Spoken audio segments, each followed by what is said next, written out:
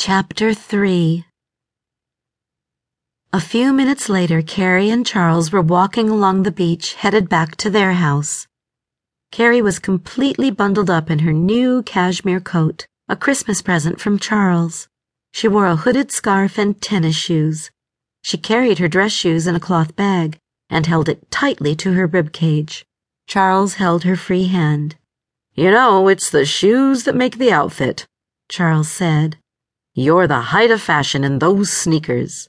He started tugging at her shoe bag. "Will you stop fooling around? I'm going to drop this bag," Carrie said as she ran slightly ahead in the sand.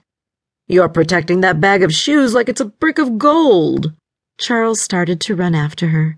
Charles found that the winter sand was easier to walk on than the hot summer sand, which seeped in around your feet.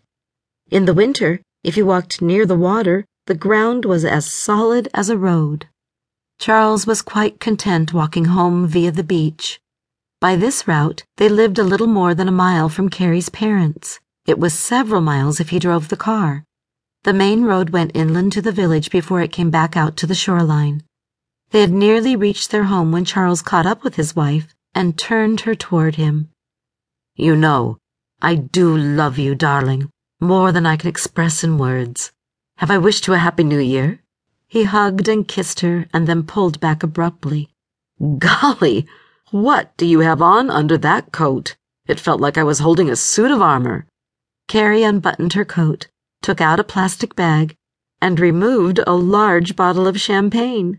She held the bottle up and said, "For us." Charles took the champagne bottle and removed the foil. Then Charles watched as Carrie removed an oversized beach towel from the bag.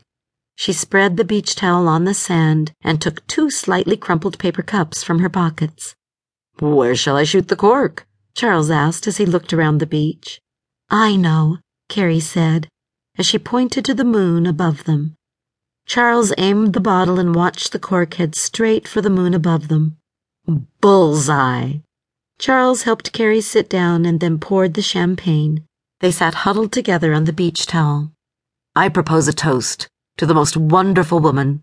I love her dearly, and I will visit her faithfully every Sunday while she's in jail for serving time for stealing champagne.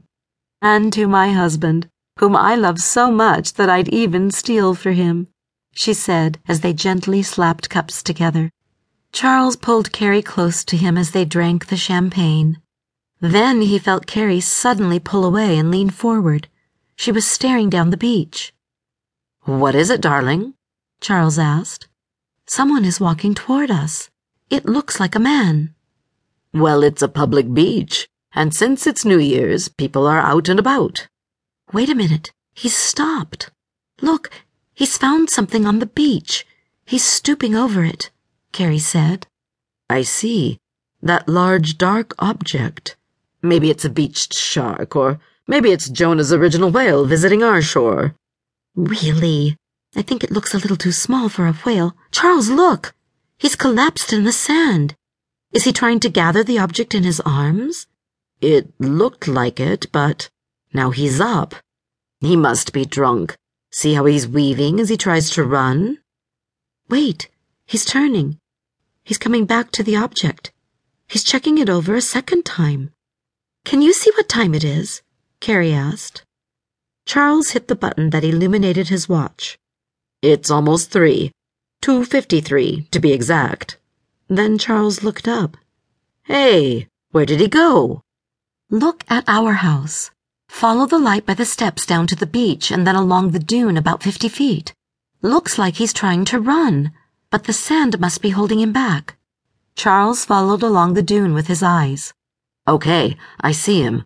Look, he's turned. He's running up the steps to our house. Come on, let's go." "Go? I don't particularly want to run into him." "You've run into him many times before," Charles said. "What are you talking about?" "Carrie, I'm pretty sure that man is Norton. Norton has a certain walk, and I got a brief glimpse when he moved under the light on the steps." "I thought the guy looked familiar. Why is he running?"